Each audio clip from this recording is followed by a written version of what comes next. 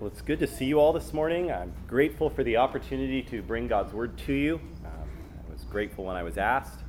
For those of you who don't know me very well, my name's Jesse, and I am a former pastor. I served 2 years at a church in Arizona as the full-time lead teaching and preaching pastor, and have come back to Michigan in the last, December. So it's been 7-8 months now.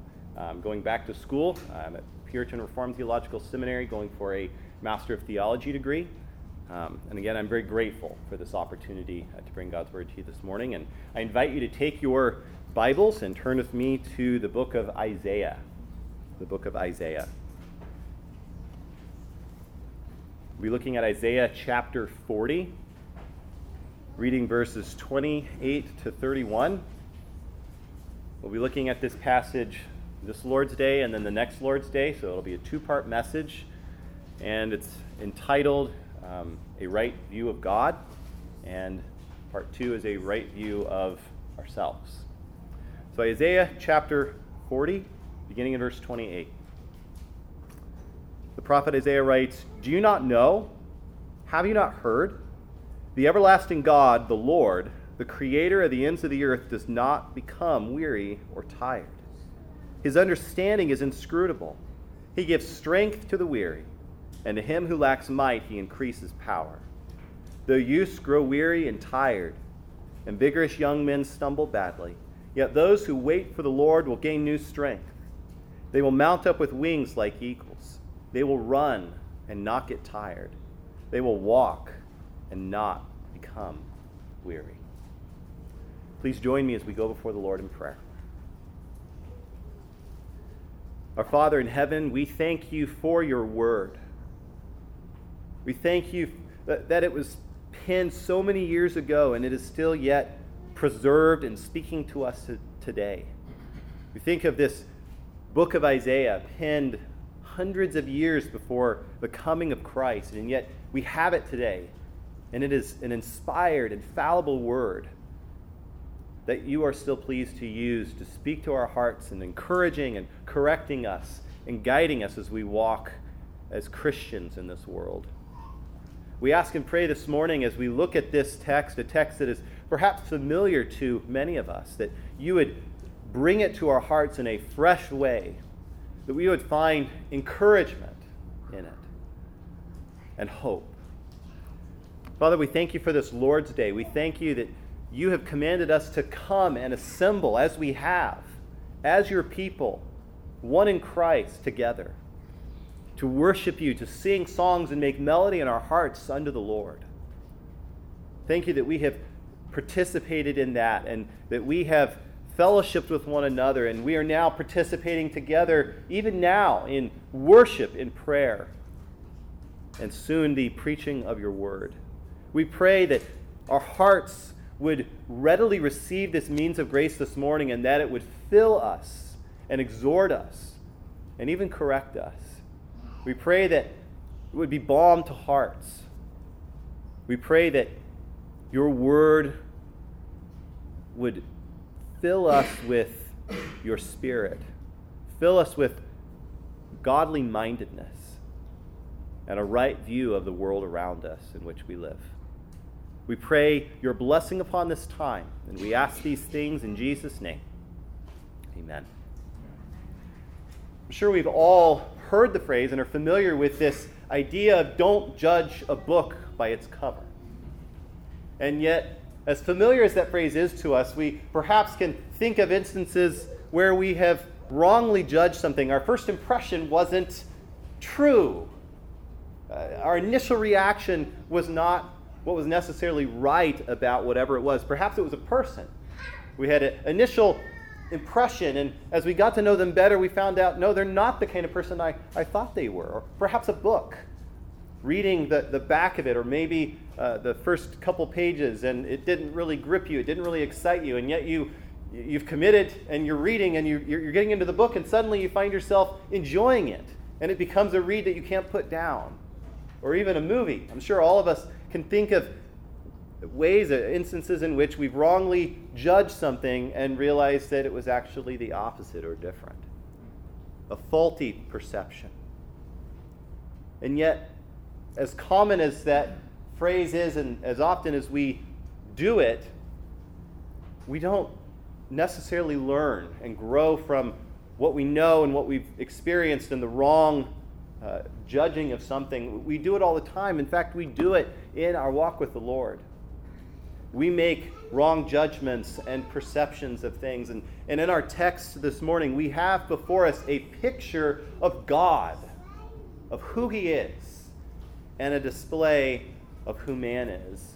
And our struggle, our problem as human beings is we struggle to have a right judgment impression of who God is and of who we really are. We may intellectually know what is true about God and what is true about ourselves, but we find ourselves over and over and over again believing things about God that are not true, or judging of Him in a situation wrongly, contrary to His revealed word and His revealed character.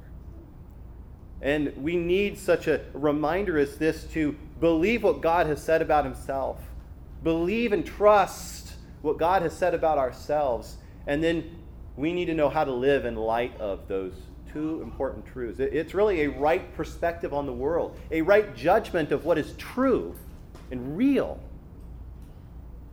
It's a right judgment that is in agreement with what God says about things. It's really thinking His thoughts after Him, making a judgment and perceiving the world as He does.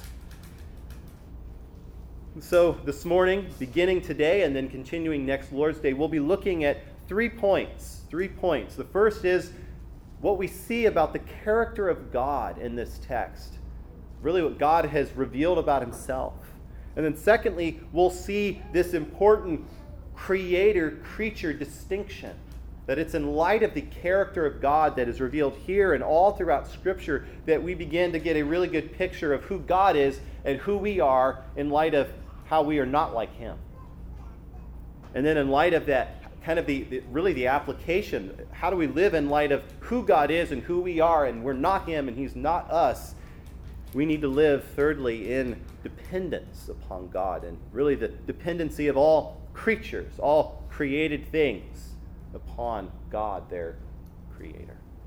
So first, we need to be reminded of the character of God.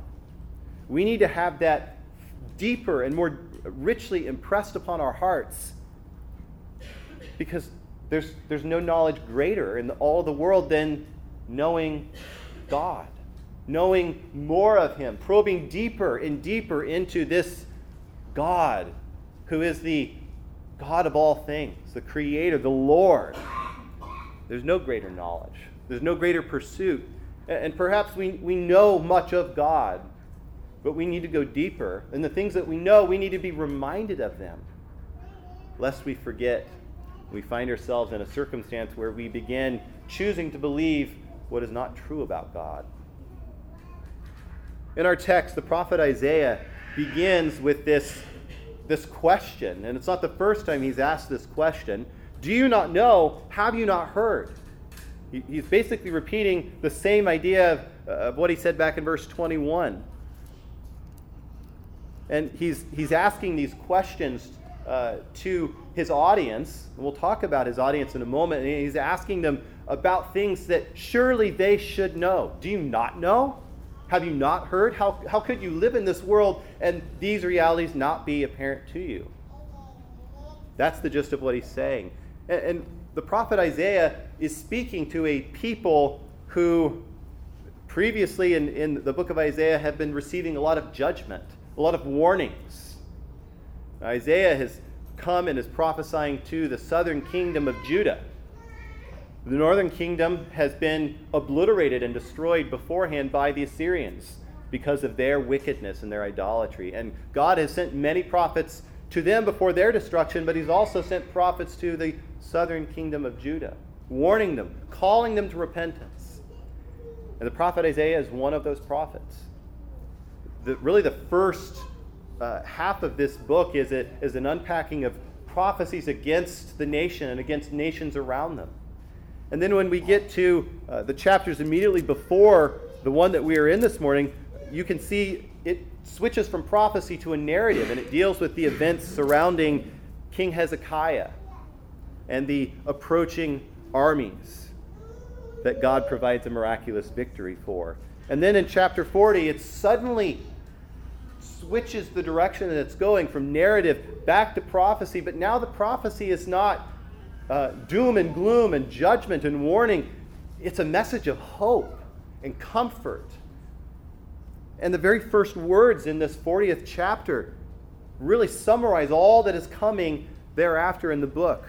The prophet Isaiah says, "Comfort, O comfort my people, says your God. Speak kindly to Jerusalem and call out to her that her warfare has ended, that her iniquity has been removed, that she has received of the Lord's hands double for all of her sins." What a change of tone. And what is beginning is the prophet is now revealing the coming glory of Christ. And again in these chapters that follow, there's revelation of the one that's to come, the servant of the Lord, the servant's songs in Isaiah. And of course, Isaiah 53, the promises of what Christ would do and what he would suffer. And this whole latter portion of Isaiah is really one of the sweetest parts, the most comforting and hope-filled parts of the Old Testament. And this morning we find ourselves at the very beginning of that. The very beginning of, in the midst of all the warning and what is coming upon the nation, hope. A hope that they were anticipating, that they were looking towards, but a hope for us that we have seen become a reality. We can look back upon not just the prophecy, but the fulfillment, that God truly did provide comfort and hope to his people in the Messiah, the Lord Jesus Christ.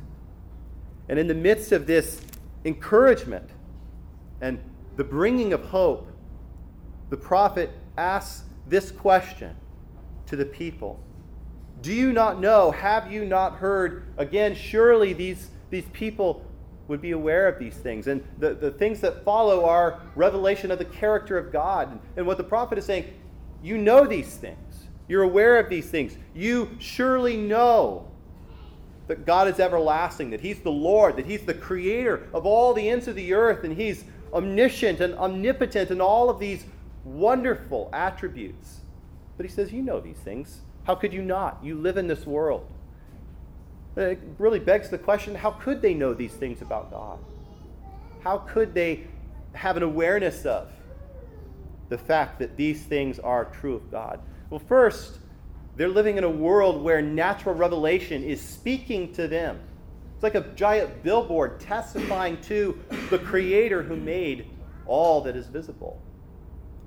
And Romans 1 tells us that even that is enough to bring people to a knowledge of God.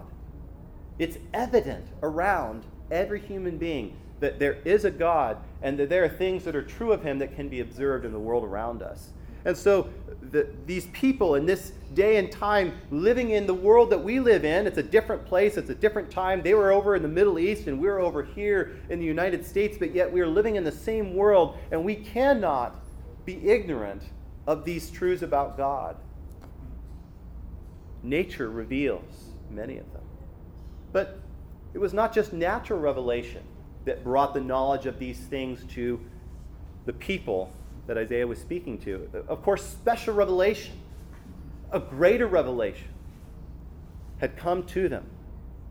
They had a Bible that was what we call today the Old Testament. They had the Pentateuch. They had many of the historical narratives. And God was sending to them prophets who were speaking forth the Word of God. And many of those things were being written down and could be read. And all of that revelation was God's intentional revealing of himself to men in a special and particular way. And it's with that natural revelation married to the greater special revelation that brings a greater, clearer knowledge of God. And surely the Jews, having not just natural revelation, but clear, easy access to the Old Testament scriptures in their language, which is not true of any of the other peoples of the earth. Surely they have a greater opportunity and a greater knowledge of these things than the nations. And of course, the prophet would say, do you not know? How could you not know? Have you not heard? And then he recounts not all, but some of the important attributes of God that distinguish him from us as human beings. He says, do you not know? Have you not heard? The everlasting God, the Lord, the creator of the ends of the earth, he does not become weary or tired. His understanding is inscrutable. He gives strength to the weary, and to him who lacks might, he increases power. The first attribute that's given there is that God is everlasting. He is eternal. And that word eternal is implying timelessness. The idea is that, and it's really hard for us to think this way because we have only experienced the reality of time. Eternity is something for God that is completely outside of time. He existed before time began. He doesn't have a beginning point. There was no moment in which he was not and then originated and became who he was and now is. He's always been. And he's eternal in the sense of as far back as you can go, he was, and as far in the future as we can go, he is. He is, and we see that reflected in one of the great names that God reveals in the Old Testament to his people. I am. It's a declaration of present existence, speaking to his eternality. The Puritan Matthew Henry writes here, speaking of God, he was from eternity. He will be to eternity. And therefore with him there is no deficiency, no decay. He has his being of himself, and therefore all of his perfections must needs be boundless. He is without beginning of days or end of life. Therefore with him there is no change. There's many different ideas that Matthew Henry is speaking of there that can be reflected in this everlasting or eternal attribute of God. He has no beginning, no ending, and because of that, there is no deficiency in him. He's lacking nothing. We'll talk more about that. There's no decay. There's no unbecoming of God. He is his being of himself. He's self-existent. The word that theologians use to describe this is aseity. But God exists and depends on nothing and no one else to have his existence. And only he can say that and it be true of himself because he existed before anything was. Therefore, there could not be anything upon which he could depend for his existence. He is eternal. No change, no decay. What a picture that is alongside the idols that men make. The idols that men make, they have a point in which they were not, and then the point in which they become. In the old days, they were fashioned out of wood and stone and all of those things, and they were made to be what they are, but they decay, don't they not? Archaeologists find these things all the time, and they're digging, and they're not pristine and perfect like they were just freshly made. They're scarred, broken, they're worn out. And that is true of every idol, of every lowercase g God that we as human beings can make and fashion. In comparison with God, who was not made or fashioned, who actually made and fashioned all things, God is truly the only one in which you can say he is, he was, and he will always be. He's eternal. He also reveals himself here to be the Lord. The Lord. Many of your Bible translations will have that word Lord in all capital letters. And that's reflective of a particular word in the Old Testament Hebrew language. It's not the only word for Lord. You'll see another word, Adonai. Often that's translated with a capital L and lowercase O-R-D. But here it's all capital letters because it is the word Yahweh or Jehovah. Yahweh being that name that God revealed of himself, meaning I am. again reflective of his eternality and of his existence and self-sufficiency. It speaks of the personhood of God. He is a person. He is a being. He has existence. He has substance. He's divine. He's Lord of all things. And that meaning of Lord and how we relate to it really comes into focus when we see what comes next. The Lord, the creator of the ends of the earth. Surely the one who has made all things has a right to be Lord of it all. If he not just owns it all, but made it all, it's his. That includes everything that we see around us. Even the things that man has taken and fashioned into what we see around us. It was made by God. It's God's. He's Lord of it all. He is the shaper, the maker of all things. He is the one who literally, to the ends of the earth, that's an expression speaking of the entirety of creation, not just what's on this planet, but as far as you can go in one direction in our universe, and as far as you can go in the other direction, it's all God's. He made it all. He shaped, he fashioned it. Charles Simeon writes, "There's nothing in the whole universe which did not derive its existence from his all-creating hand, nor is anything left to its own operations without his sovereign control." Not only is he creator, but you see the idea of sovereignty over it through his lordship and his ownership. He's the maker and the shaper of us. He was the maker and shaper of all things not like us. And I mean that in the sense of not just everything else, but he makes things differently than we do. We create things, we fashion, we shape things, but we take what is and make it into something else. That's not what God did. At creation, he merely spoke. And what happened was there wasn't nothing, and suddenly there was something. Human beings can't speak matter and atoms and molecules into existence, but God can and did. Every atom that exists was called forth by the mouth of God.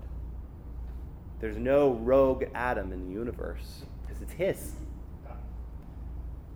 And that tells us something about how we ought to live our lives. Every atom and molecule that makes up our bodies was made by him, was fashioned and put together in the way that makes us appear as we are by him.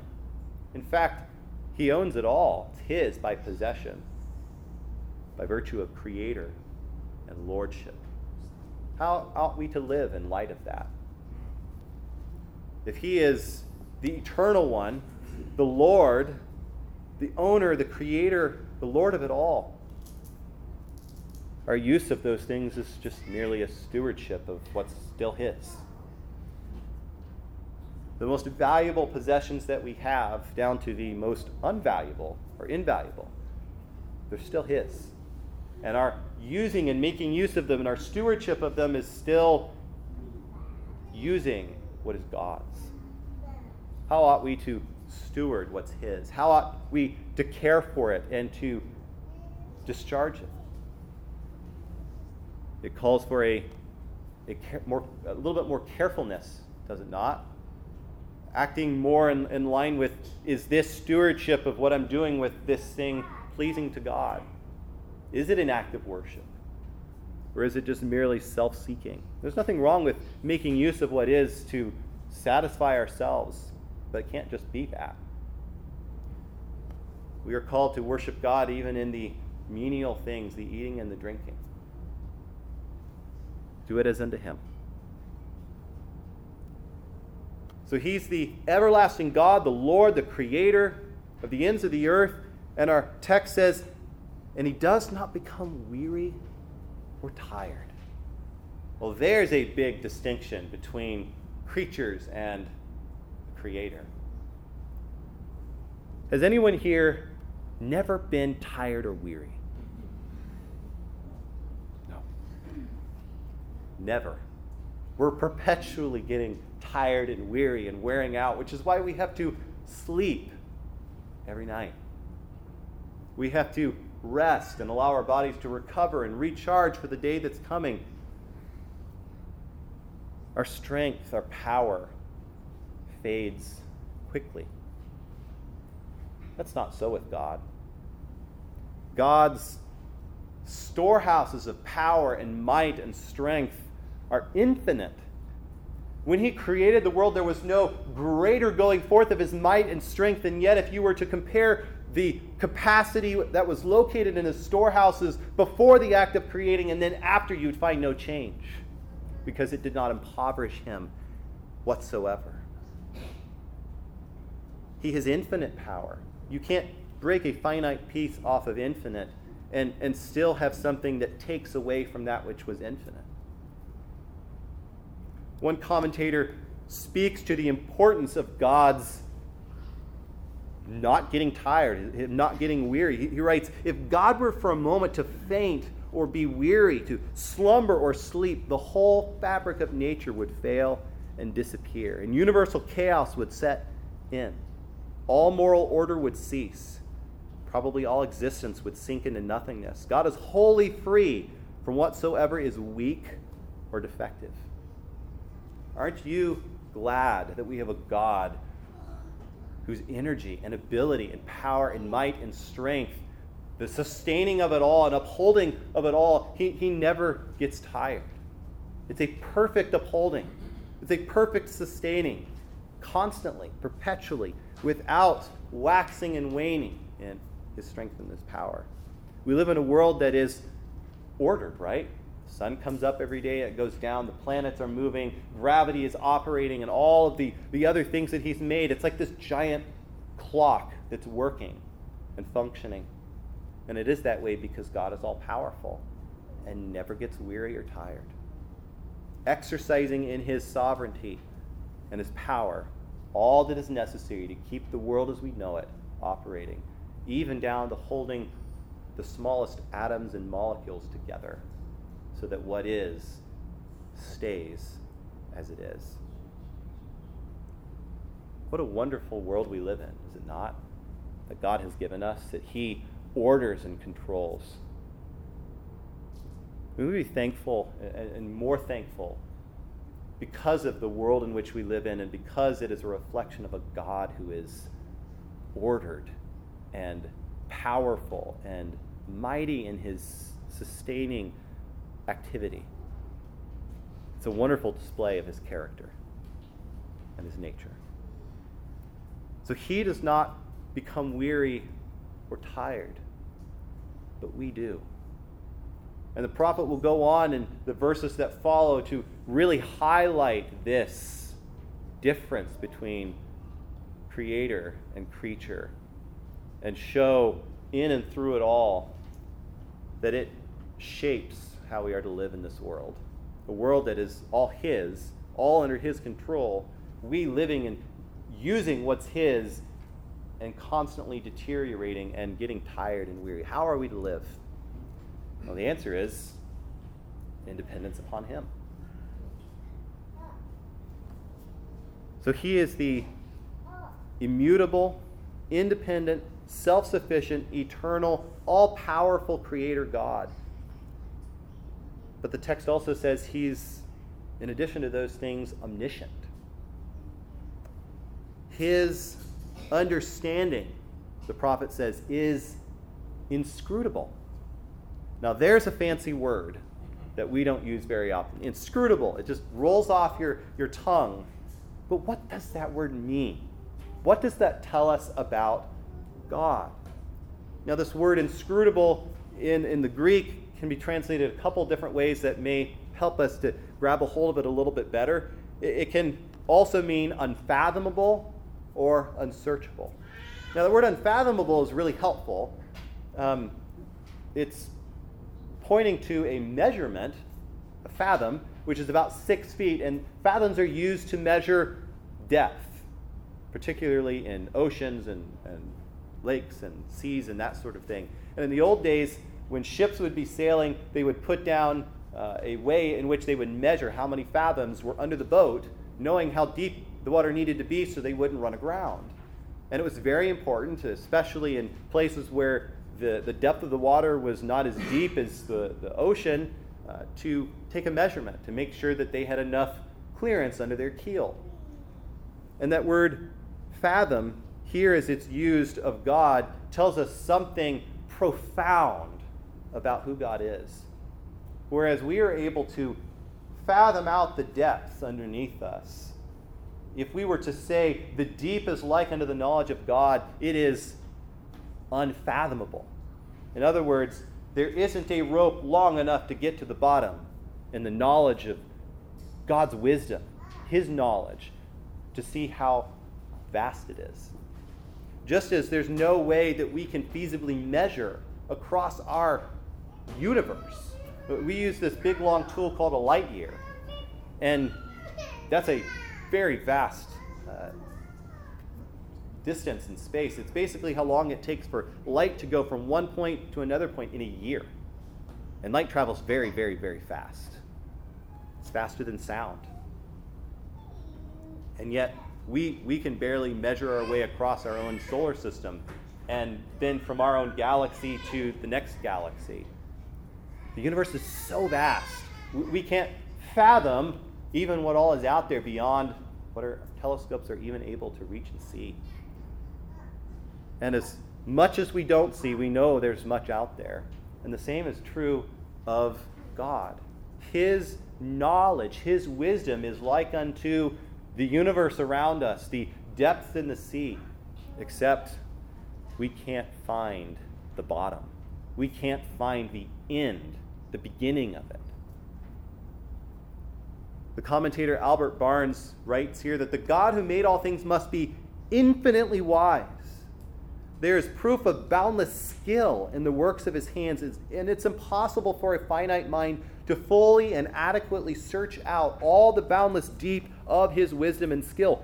Man can only see a small part, while the vast ocean, the boundless deep of his wisdom, lies still unexplored. Have you ever seen an iceberg? I have. I lived in Alaska, and where I lived, I didn't get to see them regularly, but I went out on a cruise, and you could see them floating in the water.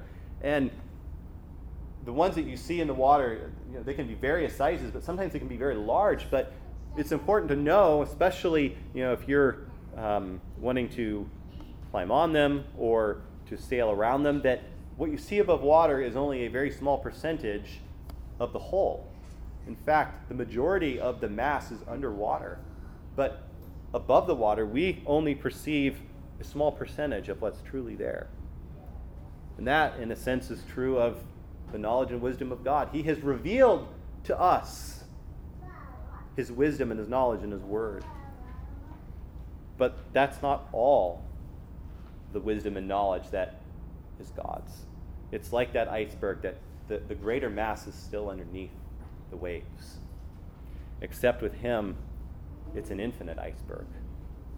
Huge, vast. God's wisdom is immense, perfect, exhaustive. As human beings, our minds can't even hold half of what we ought to know and remember. And we can't even create a computer that's able to hold in its memory all of the knowledge and wisdom that man knows and has access to. And yet that's a drop in a bucket. There's so much we don't understand in our world. We don't even really understand how light works.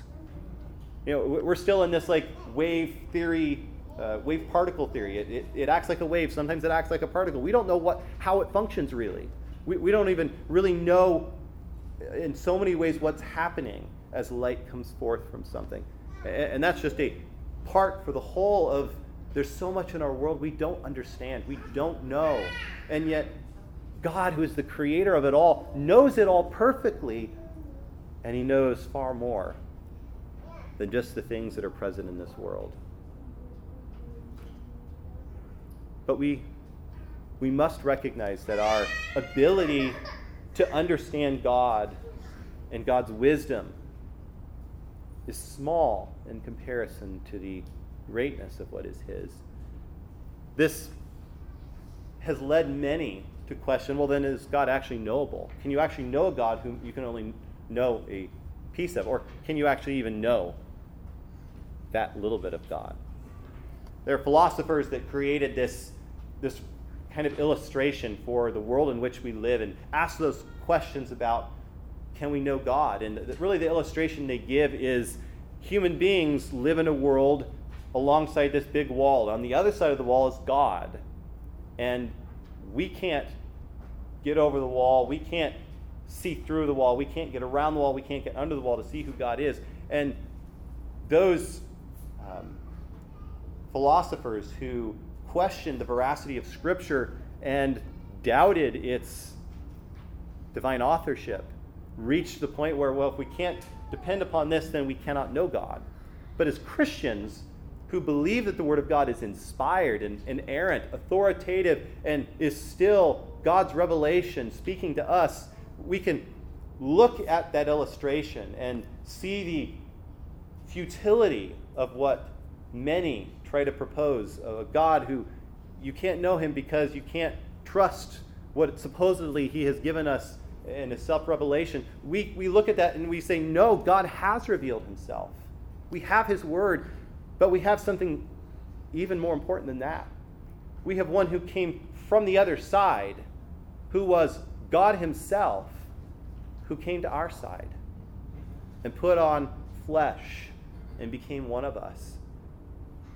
Surely one who came forth from God to us can make him known to us. And so the question, can we know God? Yes, because he's revealed himself in his word and has revealed himself in the Word, Christ. The Apostle John in John 1:18 writes, "No one has seen God at any time.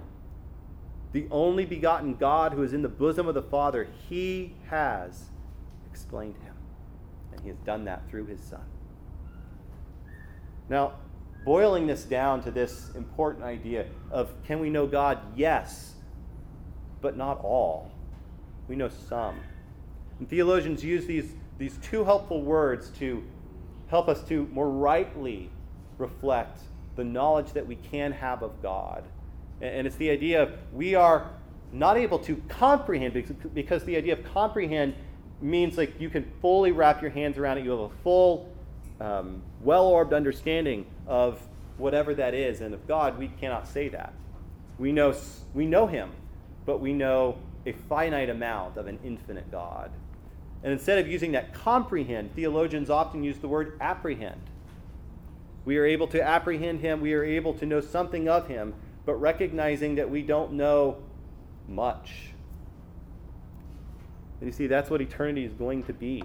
We will still be finite beings in that age to come, and we will still be chasing down the knowledge of the infinite God if we are in Christ. And so what a privilege is ours now in this present age to have his word, to open it, and that God speaks to us through his word, revealing himself to us that we might understand who he is, but also recognizing that as much as we continue to know, and the deeper we go and the broader and the richer our knowledge of him is, the more we ought to realize how much we actually don't know. Which leads us not to intellectual pride and superiority, but to humility. All true knowledge of God should humble you. Not just because of the vastness of what you don't know, but because of who you are in light of who he is. And that leads us to our second point. The creator-creature distinction. God is eternal in his existence, right? He exists outside of time and space, and he still exists outside of time and space now.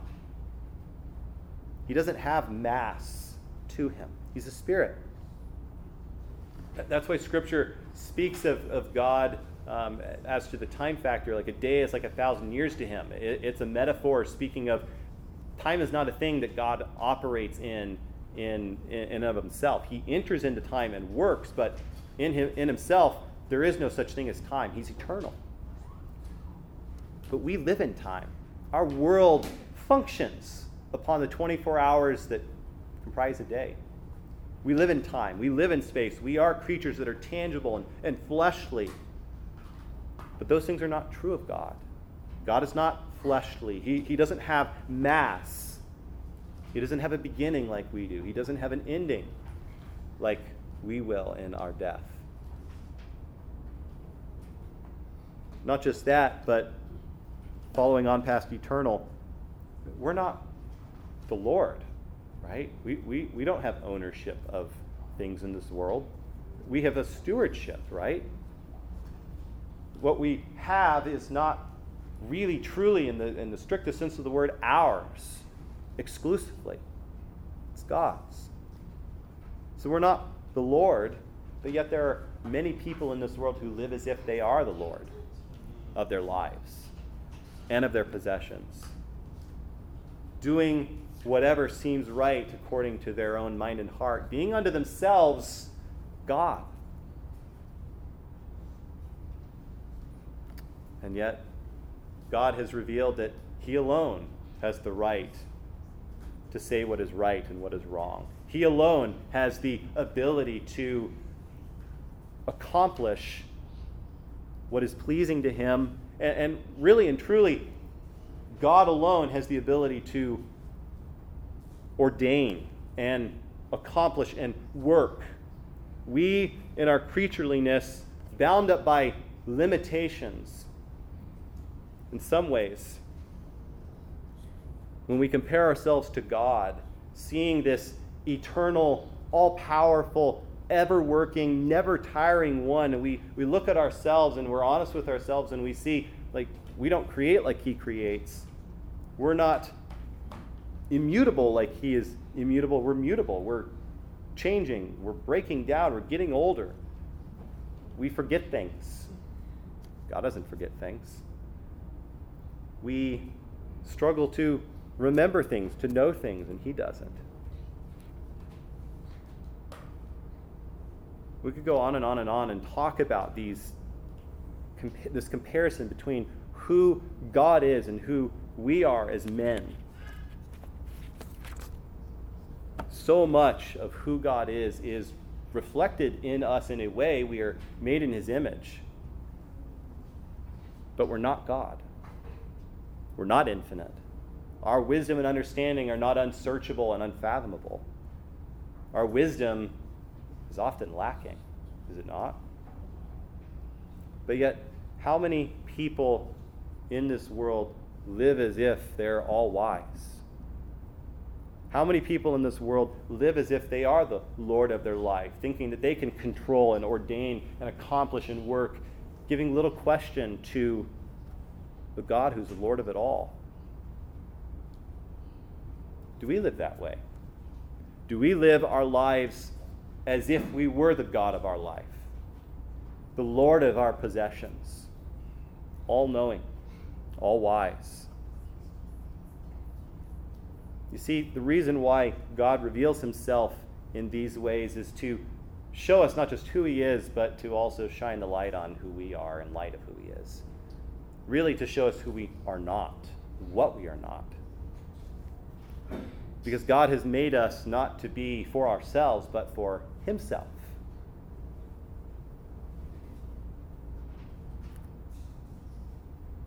In Isaiah 55, verses 8 and 9, the prophet Isaiah, in speaking of God, writes, "For my thoughts, the thoughts of God, are not your thoughts," speaking to men, "nor are my ways your ways, declares the Lord. For as the heavens are higher than the earth, so are my ways higher than your ways, and my thoughts than your thoughts." It's a reflection of the wisdom of God, who ordains and purposes from all of eternity what will happen in this world. His thoughts, His ways. And the prophet speaks here of the fact that God's thoughts and God's ways are not the way that we think. They're not our ways. God's wisdom is better. It's perfect. And in our lives as we live and as we operate, we need to live recognizing the fact that the way that we think is not like God thinks. It's not in every way a reflection of God's ways, because we sin, do we not? We fail. We struggle. Those things are never true of God. He never errs. He's always right. What he does is always perfect. It's always good. It's always righteous. But that's not true of us. And yet, as believers, do we not find ourselves at places where it's really hard to understand why God is doing what he's doing, what he's doing, and we wrestle with it and we don't understand, and are tempted to think we know better than God? Albert Barnes writes here, the reasons of his doings are often hid from his people, and their consolation is to be found in the assurance that he is infinitely wise, and that he who rules over the universe must know what is best and cannot err. What a profound thing this is. God being all-wise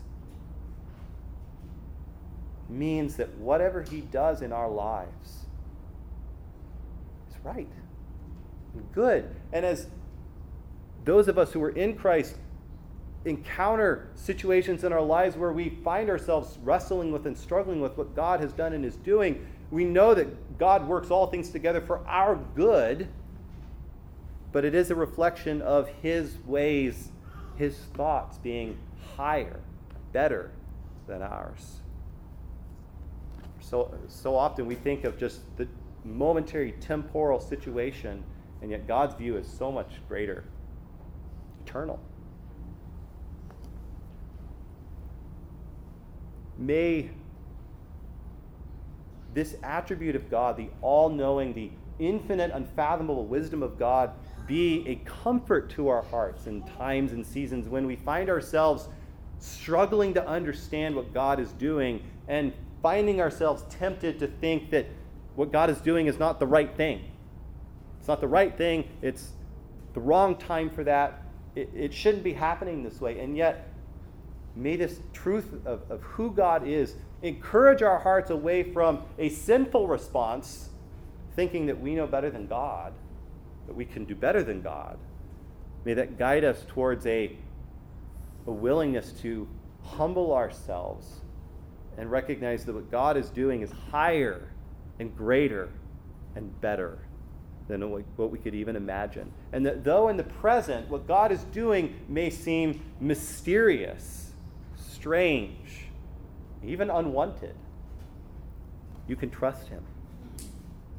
Do you trust him? Do you trust him no matter what your situation is, no matter what you may be feeling about a situation? Do you trust him?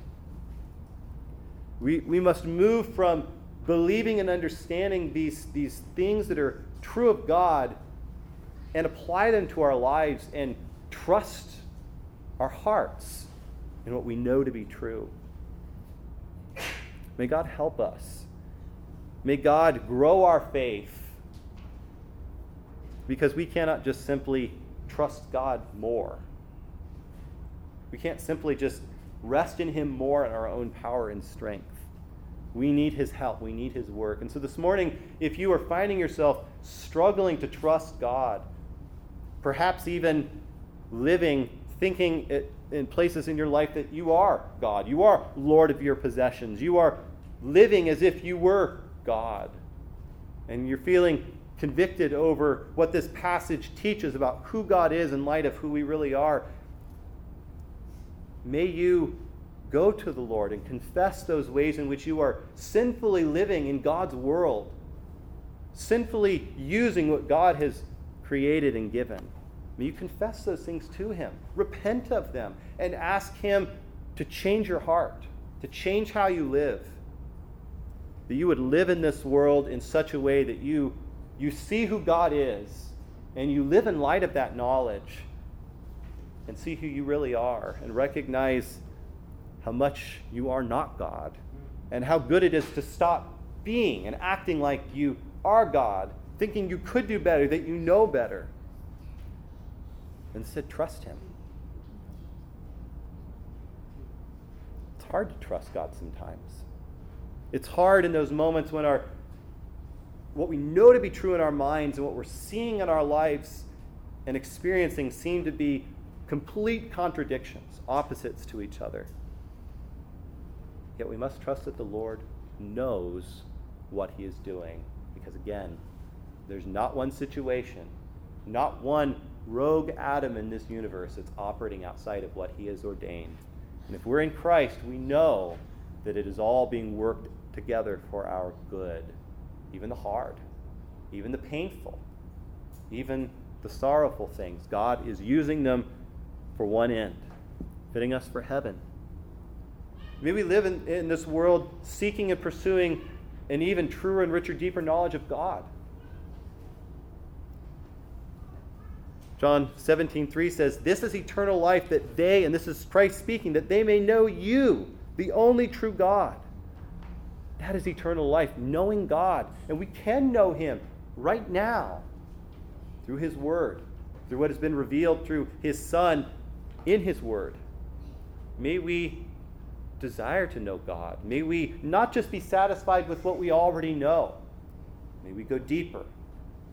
May we not just know what we know, but may we apply what we know. May we live out the implications of what we know to be true. And that really leads us to our third point, which I will just briefly introduce before we conclude. How do we live in light of God being eternal, the Lord of all things, the Creator, infinite in knowledge, infinite in power, and we are none of those things? Well, the way that we live in this world is by depending upon the one who made, sustains, gives, controls, and knows all things. Is there anyone better in all the world to depend upon than him? For you can't provide endless resources of strength to yourself. Money. You don't know everything. You don't know all of the possible ways in which a decision could go one way or another. God knows. Instead of depending upon ourselves and living lives that are self-sufficient, may we instead live lives that are dependent upon God, because that's how God created us to live and operate. He created us not for ourselves, but for him. And that's a picture of what we find in the gospel, is it not? We're all born into this world sinners. And we sin because we are sinful by nature. And the longer we live depending upon ourselves, the farther and farther we get down the pathway of sin, and the higher the mountain of our sin gets. And yet, in the gospel, we have this call to stop depending upon yourself, but to depend upon him, the one who out of the infinite supply of his riches and wisdom provided a way so that we would live how we were created to live, for him, and it's through his Son, Jesus Christ. You see, we cannot live in such a way that can be good enough for God, good enough to please God. God asks of us perfect obedience, perfection, which we cannot do, right? We're born as sinners, and we sin all throughout our lives. And yet there are so many people that live in this world that think that they can depend upon themselves and their own righteousness to be good enough before God. There's a lot of people that go to churches that live that way. Perhaps there's someone here today who you are living your life focusing on the doing, thinking that that will please God. Whether it's in your walk with the Lord as a believer, or whether it's trying to be good enough so that God will accept you and save you. The gospel tells us that we cannot be self-dependent. We must be dependent upon Christ. This morning, if you are living and walking in your sins and you are trying to do enough to replace the bad that you have done, or to even just be right with God, stop. You will never get there. You are not enough. but Christ is.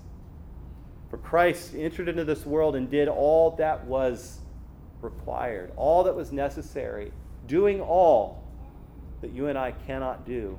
And then he went to the cross and died for sinners, laying down his life and suffering the wrath of God, the consequences due sin.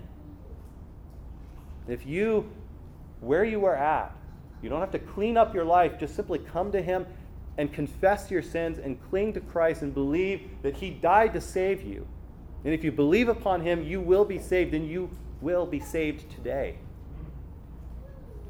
And you will find yourself leaning on, depending upon a Savior who is eternal, who is the Lord, who is all-powerful, whose righteousness that you will bear will never wane, never go away.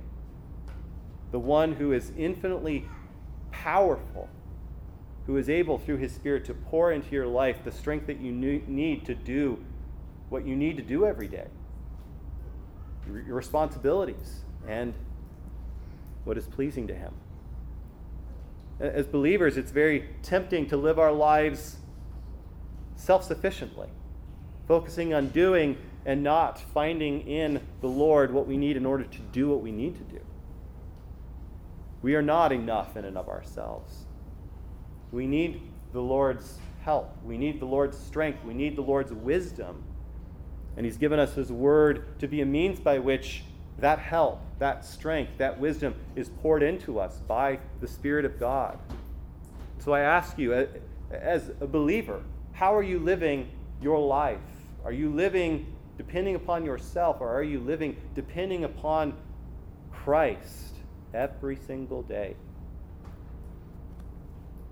Living by grace, leaning still every day upon the one, the only one who has saved your soul. The only one who is able to give you the strength and the power to do this day what you must do and what is pleasing to him.